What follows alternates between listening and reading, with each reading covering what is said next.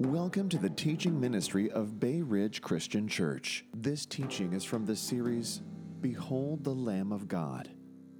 This year, in celebration of Advent, we will be focusing on some aspect of the coming of Jesus Christ, the Lamb of God. I'm going to be concluding our Advent series, at least for the Sundays. We'll kind of wrap it up on Christmas Eve. But today I'm going to be talking about where lambs are kept, where the lambs are kept. And again, I'm not going to read the whole text. We're going to be looking at Luke 2:8-15. We've already read it a couple of times this morning. It's one of the things I like about Advent. We read the scripture a lot during this time. And so we've already read it, so I'm not going to reread the same text again, but we're going to be going through Luke 2:8-15, and I'll have some of those verses up as we go. I've been reminded over the last several weeks a couple of times, Linda and I have the privilege of getting to keep our grandkids a lot, and it reminds me how much young kids like to hear the same story over and over and over again. Have you ever noticed that? They never get tired of seeing the same movie. Since my kids were small, I mess with them and tell them it's going to end different this time.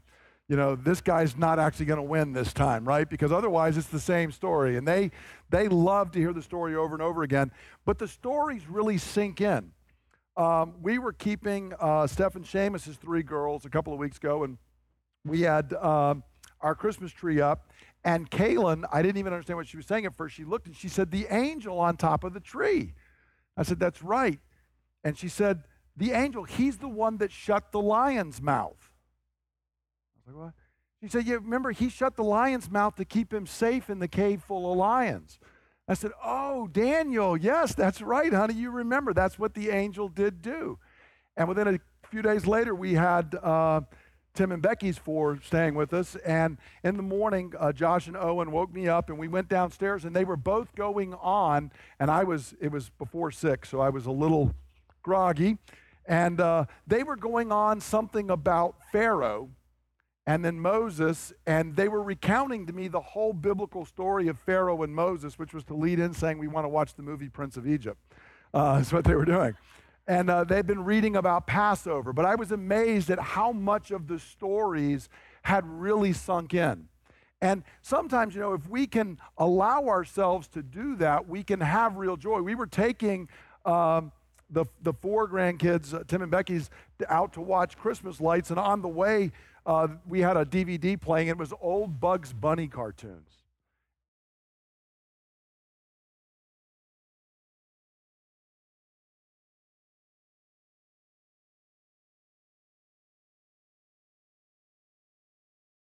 And we got to laughing at that, and one of us, I won't say which, between Linda and I, it was Linda, was really getting into these old cartoons, was laughing and remembering and saying, "Oh, you remember this story? What's going to happen next?" And the joy of doing that, and my wife's not here to deny it, so it was Linda that was of the mentality to really enjoy a Bugs Bunny cartoon as we were driving down the road. But the sad thing is, many of us adults lose that wonder. And we think, well, I've seen this story, and therefore, why watch it again? Why listen to it again? Or it loses some of the wonder. And so what we've really been doing the last couple of Advents is we're rehearsing the grand story. Last year, we spent the whole time looking at the story of creation and fall and redemption and kind of where we're headed. This year, we've been looking at the story of the Lamb of God through Scripture to trace these great themes. And we've been even going along in our Advent devotional, Behold the Lamb of God. I hope you're taking the time to read that. He does a great job of going over the story and reminding us and helping us to experience it fresh and new.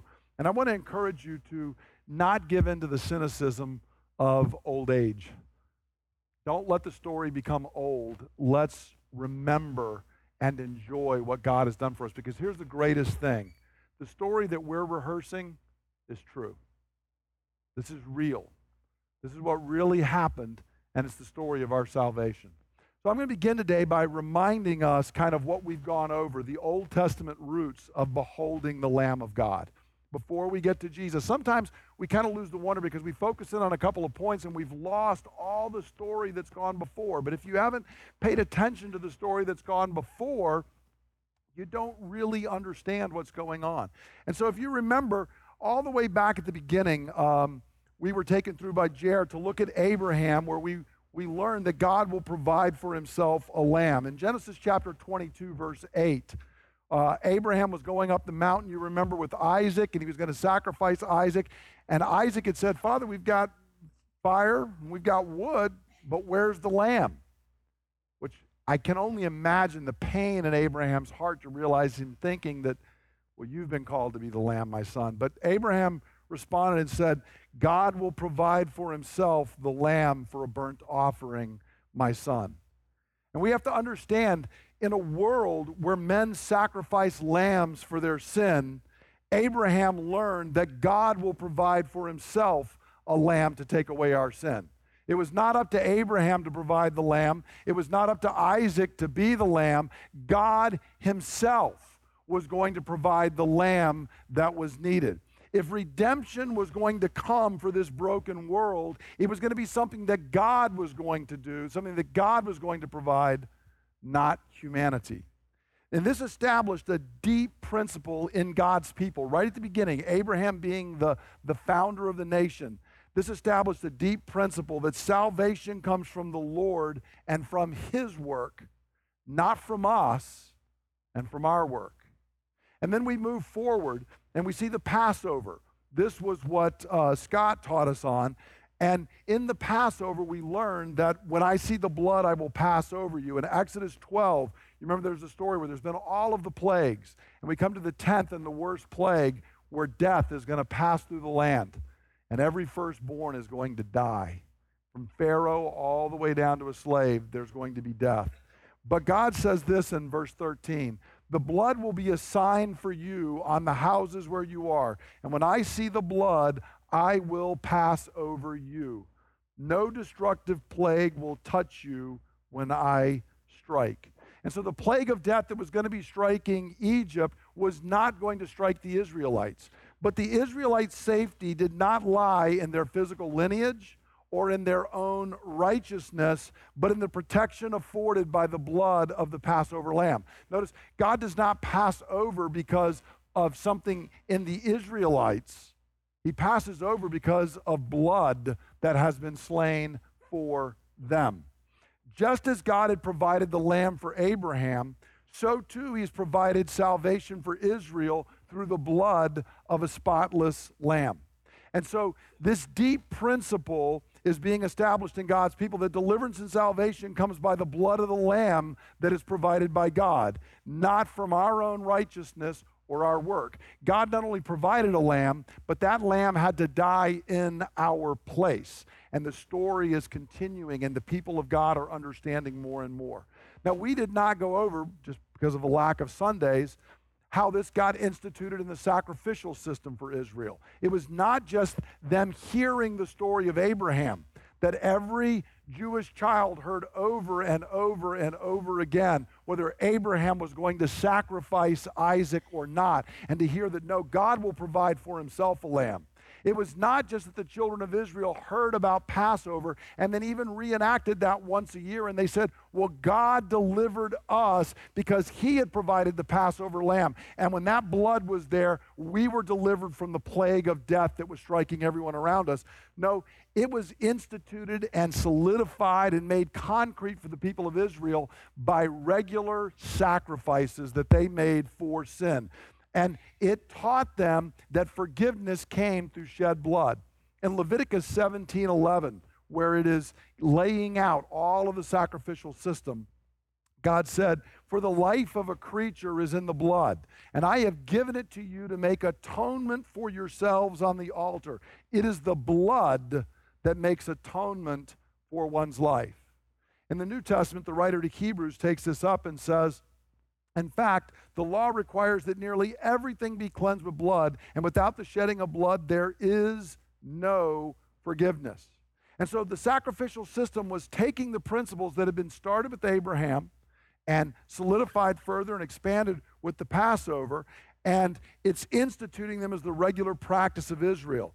And through the sacrificial system, God is providing lambs that are going to be slain so that the blood might cover Israel and his wrath would pass over for them. And you have to understand, this is like cement on those earlier stories. So the Israelites, it's settling in upon them that salvation comes from blood being shed to atone for sin, and that only God can provide that lamb to cover us. And so salvation comes from the blood of the lamb, not from the sweat of our own works. And the people of God for 2 millennia had rehearsed these stories. For 2,000 years. Think of that. As long and as far as we have been rehearsing the story of Christ, they had rehearsed the story of Abraham and Isaac. For as long as it's been since Rome fell, they had rehearsed the story and celebrated the Passover. And during that entire time, day after day after day, they had seen lambs be slain to atone for and pay for their sin. Now, in the midst of this, you remember we had talked about King David, and that's what Ryan Jackson had taught us on last week. And we saw a particular episode in the life of David, Israel's greatest king, the founder of the Davidic dynasty, and the head, in fact, of the Messianic line. And one of the reasons we went over this story is David is the epitome of a great king. He is the gold standard by which all other kings are judged. He is so far head and shoulders above every other king. I mean, he is George Washington and Abraham Lincoln, and pick whoever your number 3 is for you, all rolled up into one. David is as good as it gets. And in fact, the shepherd that was going to come is going to be a shepherd like David. And the Messiah that is going to come is going to be the Davidic king. Yet, even King David needed redemption. The man after God's own heart, and yet as we saw last week, he failed miserably. In a moment, he sees Bathsheba and he casts his ethics, his morality, his walk with God to the wind. And David finds himself sinning. From lofty heights of righteousness, he falls to the depths of depravity and sin. And this led to David's great confession of sin in Psalm 51. And in that confession, he not only owns his own sin, but he recognizes how deep his sin problem really goes. And this is something that we want to avoid. But notice what David says in Psalm 51, verse 5. David says this, "Surely I was sinful at birth, sinful from the time my mother conceived me." Now, David here is recognizing the depth of his own depravity. His sin ran to the depths of his being, and it began at the very moment he was conceived. This was no external thing. In other words, David's saying, I would have thought this sin with Bathsheba was not the real David. Isn't that how we plead when we sin? See, that's not the real. The real me is the me at worship. It's some external guy that does that bad stuff. Now, I know y'all probably never said that.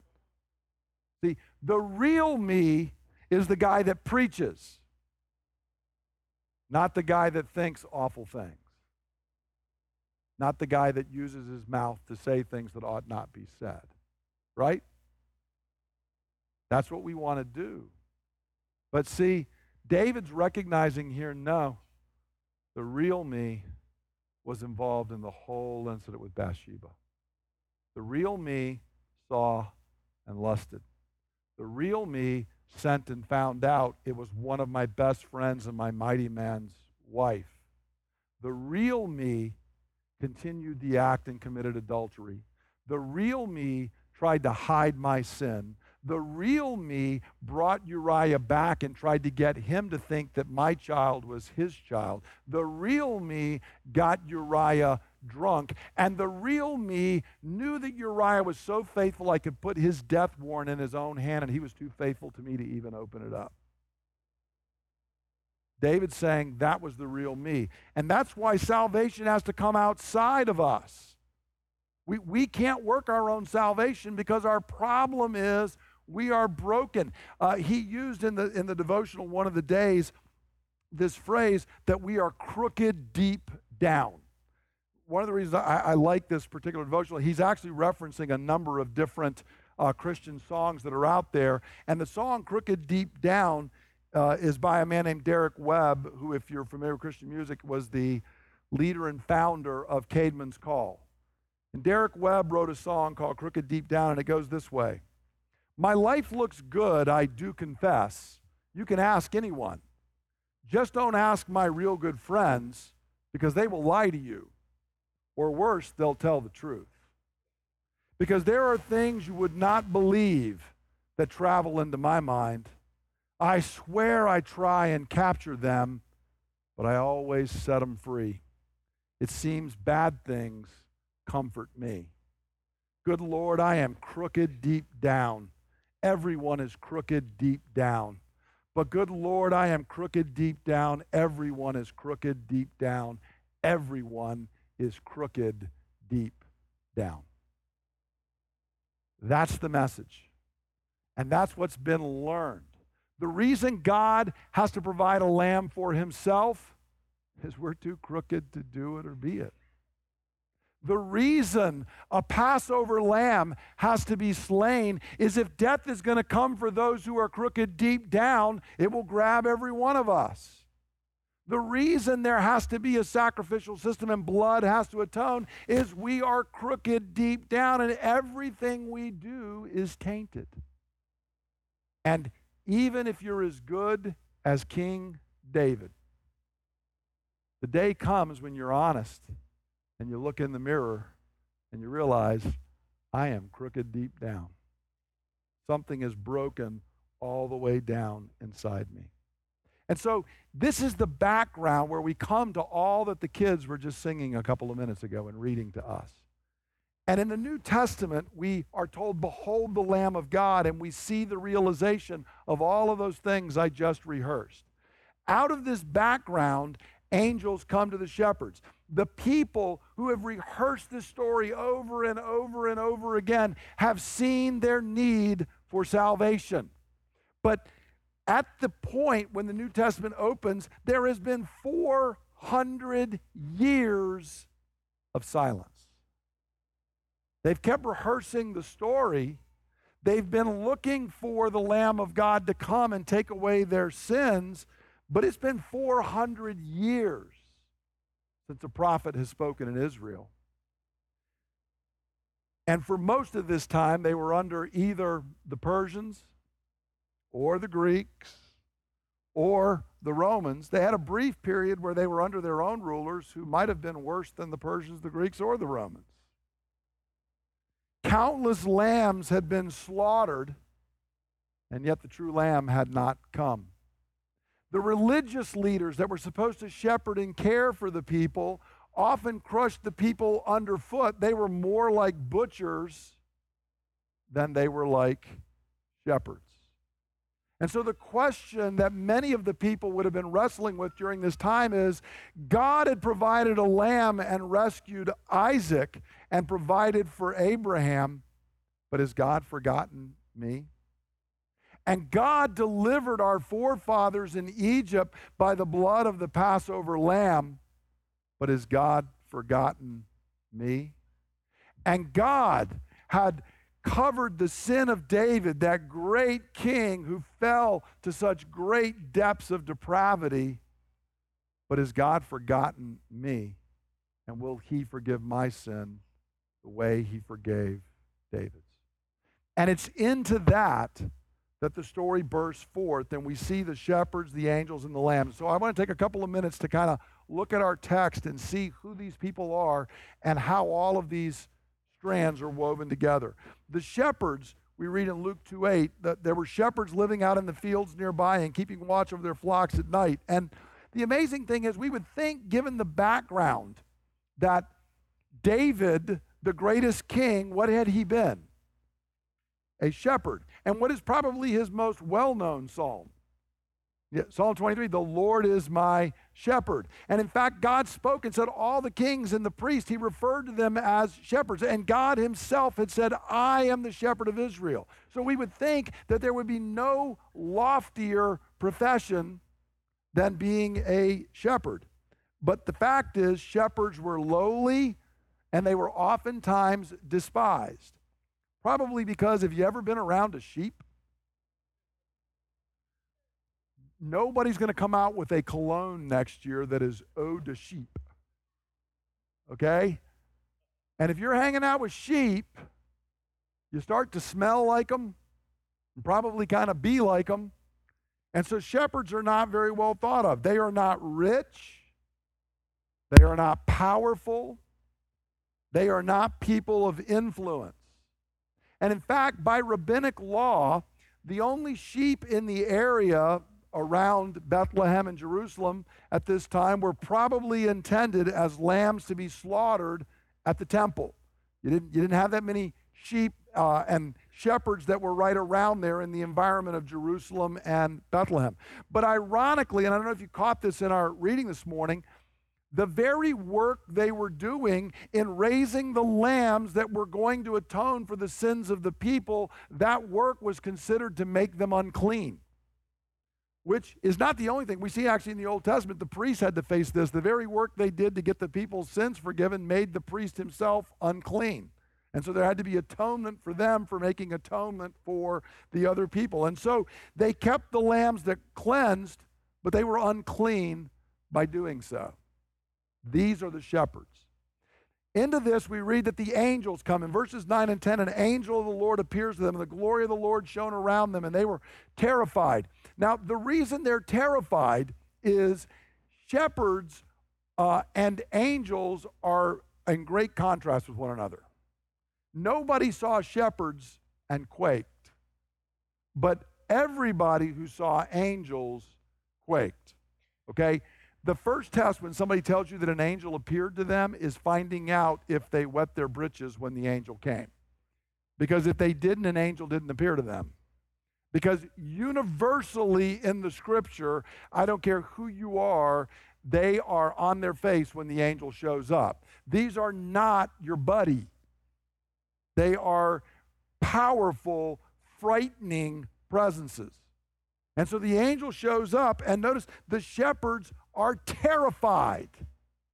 But the angel comes and says, don't be afraid. The amazing thing here is the angel is appearing not to rich and powerful in their great palaces, but to lowly shepherds out in the field.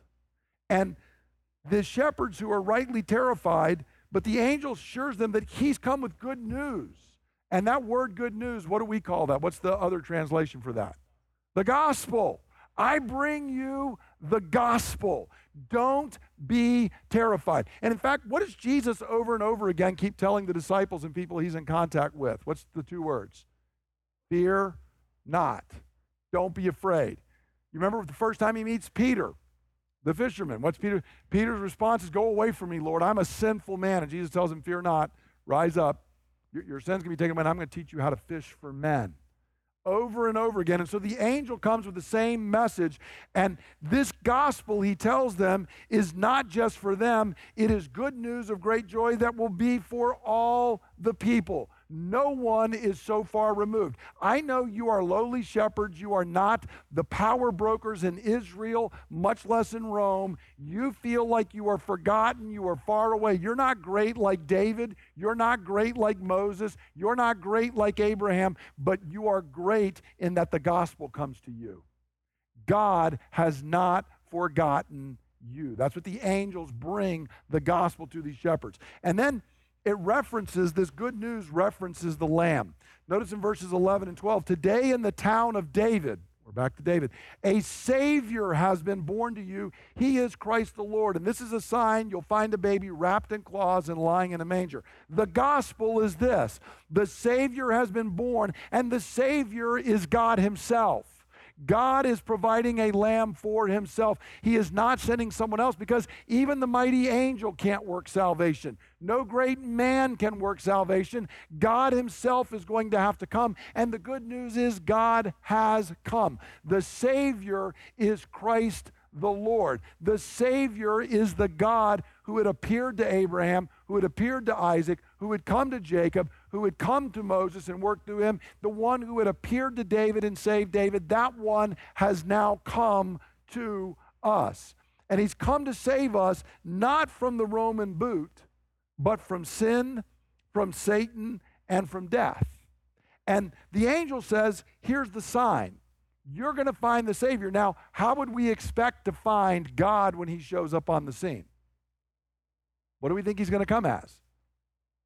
Riding in on a white horse or something, right? We think it's going to be like at the end of the book of Revelation. But the angel says to lowly shepherds, no, that's not actually what you're going to find. You're going to find a child. And you're going to find a child wrapped in cloths. And in fact, you're going to find him, even now that if your mind's wrapping around that, he's not going to be in the palace of Caesar. He's not going to be in the Roman Senate. You're not going to find him in even the house of Herod the Great or the chief priest. Where are you going to find him? In a manger. Because who's kept in a manger? The lambs. Where the lambs are kept, where the lambs are fed, you're going to find God in flesh.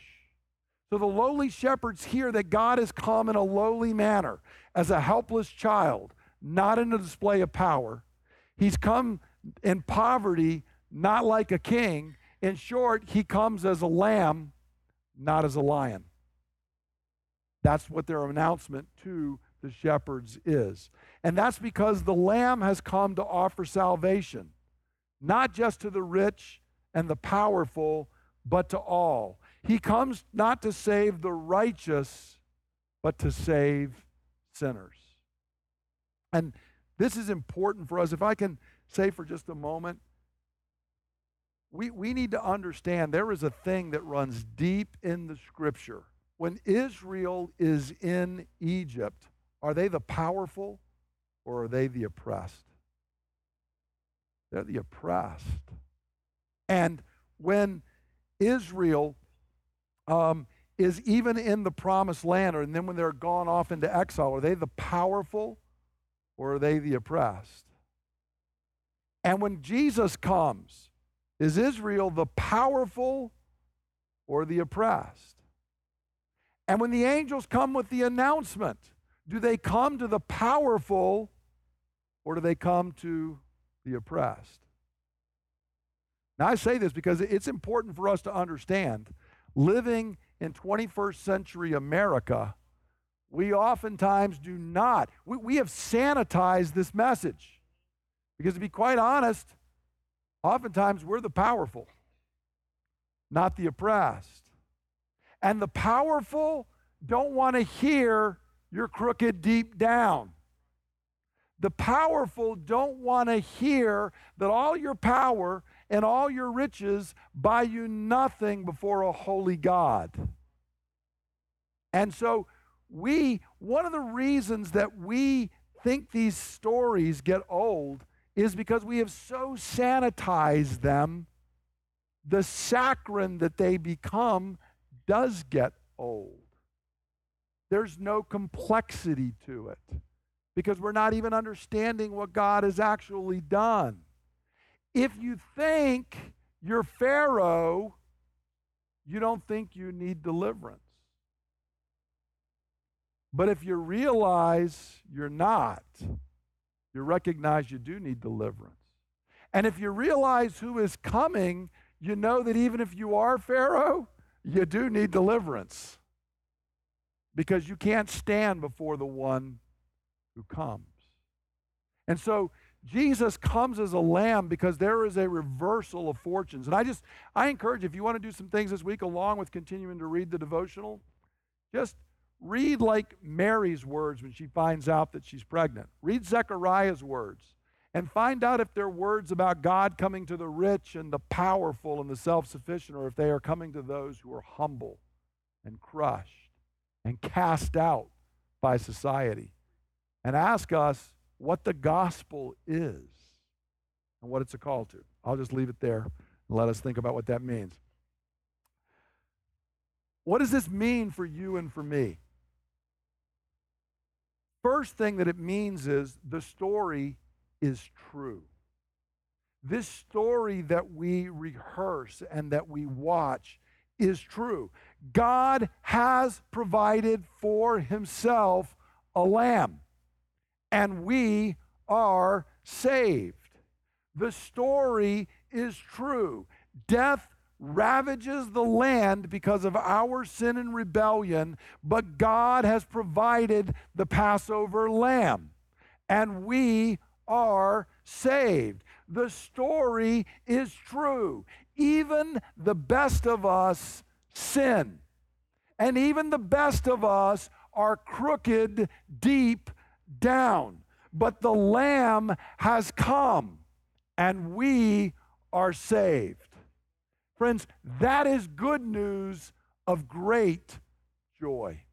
And if the church would embrace that, it would transform who we are and how we live. Good news of great joy. Not somebody else is crooked deep down. I'm crooked deep down. Not somebody else needs deliverance. I need deliverance. Not somebody else needs a lamb in their place. I need a lamb in my place.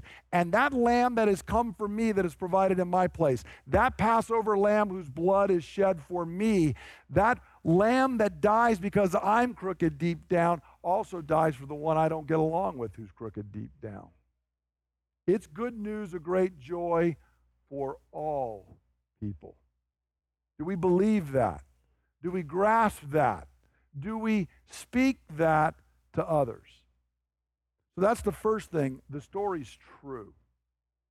Second thing is encouragement for those who feel far from God. As I was meditating and praying this week, one thing I want to emphasize to us, notice in this story, the announcement that the Lamb had come first came to lowly, despised, lonely shepherds. Think about it. I mean, they're not rich and powerful. They're looked down upon. And what do you spend most nights doing if you're a shepherd? You're out and you're alone. It's the kind of thing, understand, St. Patrick, the guy we know as being the patron saint of Ireland, was actually not Irish. He was Roman citizen. And he had been kidnapped and carried to Ireland and made the lowliest of low slaves. And what did you do with the lowliest of low slaves? What was Patrick? He was a shepherd. Because you stuck them off in the middle of nowhere, whatever the weather was, and their companions were not other people. They were just sheep. And it was in that God called Patrick to go back. Well, he's doing the same thing here. The angels come to lowly, despised, and lonely shepherds. The Lamb comes not for the righteous, but for we who are crooked deep down. But notice as I shared, he also came after 400 years of silence, after the exile. And many of us have experienced a dark night of exile when God and his promises seemed far, far away. God had forgiven David and told David the covenant will continue, but as David's heirs continued to stray, Israel was sent off into exile, and we can't imagine the shattering that was to this people, because it appeared as if God's promises were not true. It appeared that God had not come for them. Many of us have also experienced the seeming silence of God when his voice of promise seems far away. 400 years, no prophet. The phrase that they had come to use was, all we have now is the Bat Kol, the daughter of the voice, what we would call an echo. The last prophet spoke, and we hear the word reverberating, and it's getting fainter and fainter. Have you ever been in a place where it seemed like God himself was silent? Don't wax religious on me. Because if you haven't been paying attention. There is a dark night of the soul where the biggest problem is it's not that you don't know the truth, you don't know the promises, you haven't memorized the scriptures. It's just that it seems like God is no longer speaking. That's exactly where Israel was. It's exactly where those shepherds were. And I want to encourage you if you're in that spot. I'm not going to tell you that I can promise that that silence is going to end, because I'm not in charge of that, because you don't need to hear my voice.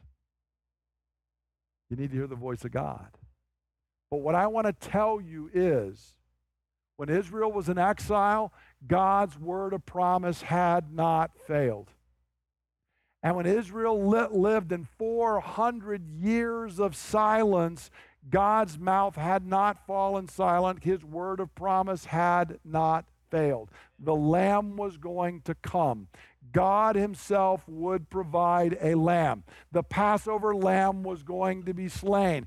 Even those who were crooked deep down were going to be healed by God.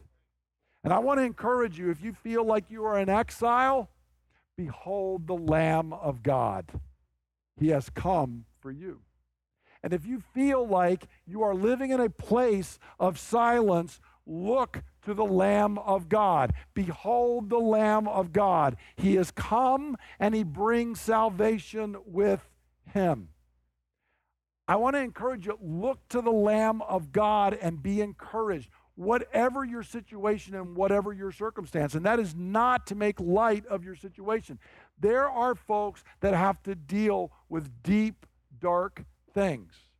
And this is one of the reasons that a sanitized Christmas story offers no hope. If you think you're dwelling in a palace, life seems good. But when you're a lowly, despised shepherd, you need somebody to come and rescue. When you are under the boot of Pharaoh, you need a deliverer. And there are those who are here, I believe, that are struggling. And as I sought God this week, that was the part I wanted to bring out today. We're not looking to a sanitized Christmas story. God has come, and he came for the lowly, and he came for the despised, and he came for the lonely, and he came for those who felt rejected and those who believed they dwelt in silence. The Word came as a lamb to bring us to God. And I want to encourage you to do that. He's not come for someone else. He's come for you. And he comes in the midst of our difficulty. If the gospel is only good for when life is great and works well, if it's only the health and wealth prosperity thing, then let's shut this thing down. But thanks be to God, it's not that. God comes to us, not after we fix it, but when we recognize that it's broken and we can't fix it. So I want to encourage us to look to him, because he's come not for someone else. He's come for you. Whatever you're struggling with, whatever I'm struggling with, he is not distant from you in your struggle. That is the greatest news of the incarnation. Why God did it the way he did, I'm not sure. I would not have gotten my hands this messy. But our God got his hands very messy, because he is God with us. He is God for us because of the Lamb. And so whatever you're going through, whatever you struggle, I pray today you behold the Lamb. He has come, and because he has come, we are saved. Let's stand together and we're going to pray. And then we'll conclude with the word of benediction. Father, I thank you that the tale that we have rehearsed over this past month is true. Lord, I love some of the tales I get to read to my grandchildren. I love the stories we have made up and told. But Father, I don't love this story because of the contours and the tie-ins. I love this story because it's true. And because it's the greatest of all stories. And Father, I love this story because it's about you. And it's about what you have done. Father God, I am grateful that the story of Abraham and Isaac did not end with a knife plunged into the only son. I am grateful that the story did not end with Abraham providing his own lamb. But I'm grateful that on that mountain we learned, on the mountain of the Lord, God will provide for himself a lamb. Father, I am grateful that the Passover story did not end with death for everyone, but that, Father, there was a remnant who looked to you. Not because of any righteous thing they had done, not because of their power or wealth or anything in them, but because of the blood of the Passover lamb. They were saved and they were delivered. And Father, I'm thankful that as we rehearse, it gives me hope that if the one you said was the man after your own heart, if even he struggled and sinned, and yet you forgave him, and you kept covenant with him, and you brought Messiah, the Lamb, even through him, oh Lord, that gives me hope. Jesus, I thank you that you came, not the way we would have designed it, not the way we would have done, but in a more glorious manner because it is so lowly and so unexpected. And Father, I pray for those who are struggling. Lord, I pray for those who feel like they are in exile, those who feel like your voice has gone silent, those who feel like they are outside the loving care of God. Father, I pray that you would speak to them. I pray they would behold the Lamb. Father, they do not need my word, my voice, my touch or comfort, as even though I hope all of those things would be there and would be a help. Father, what they really need is they need your voice. They need your presence. They need your comfort. Father, I pray for them as they behold the Lamb. Father, I pray that they would know that he has come and we are saved. They are saved. That he did not come for someone else. He has come for them. And that it is good news. It is gospel. It is joy. Because it is for all people, including us.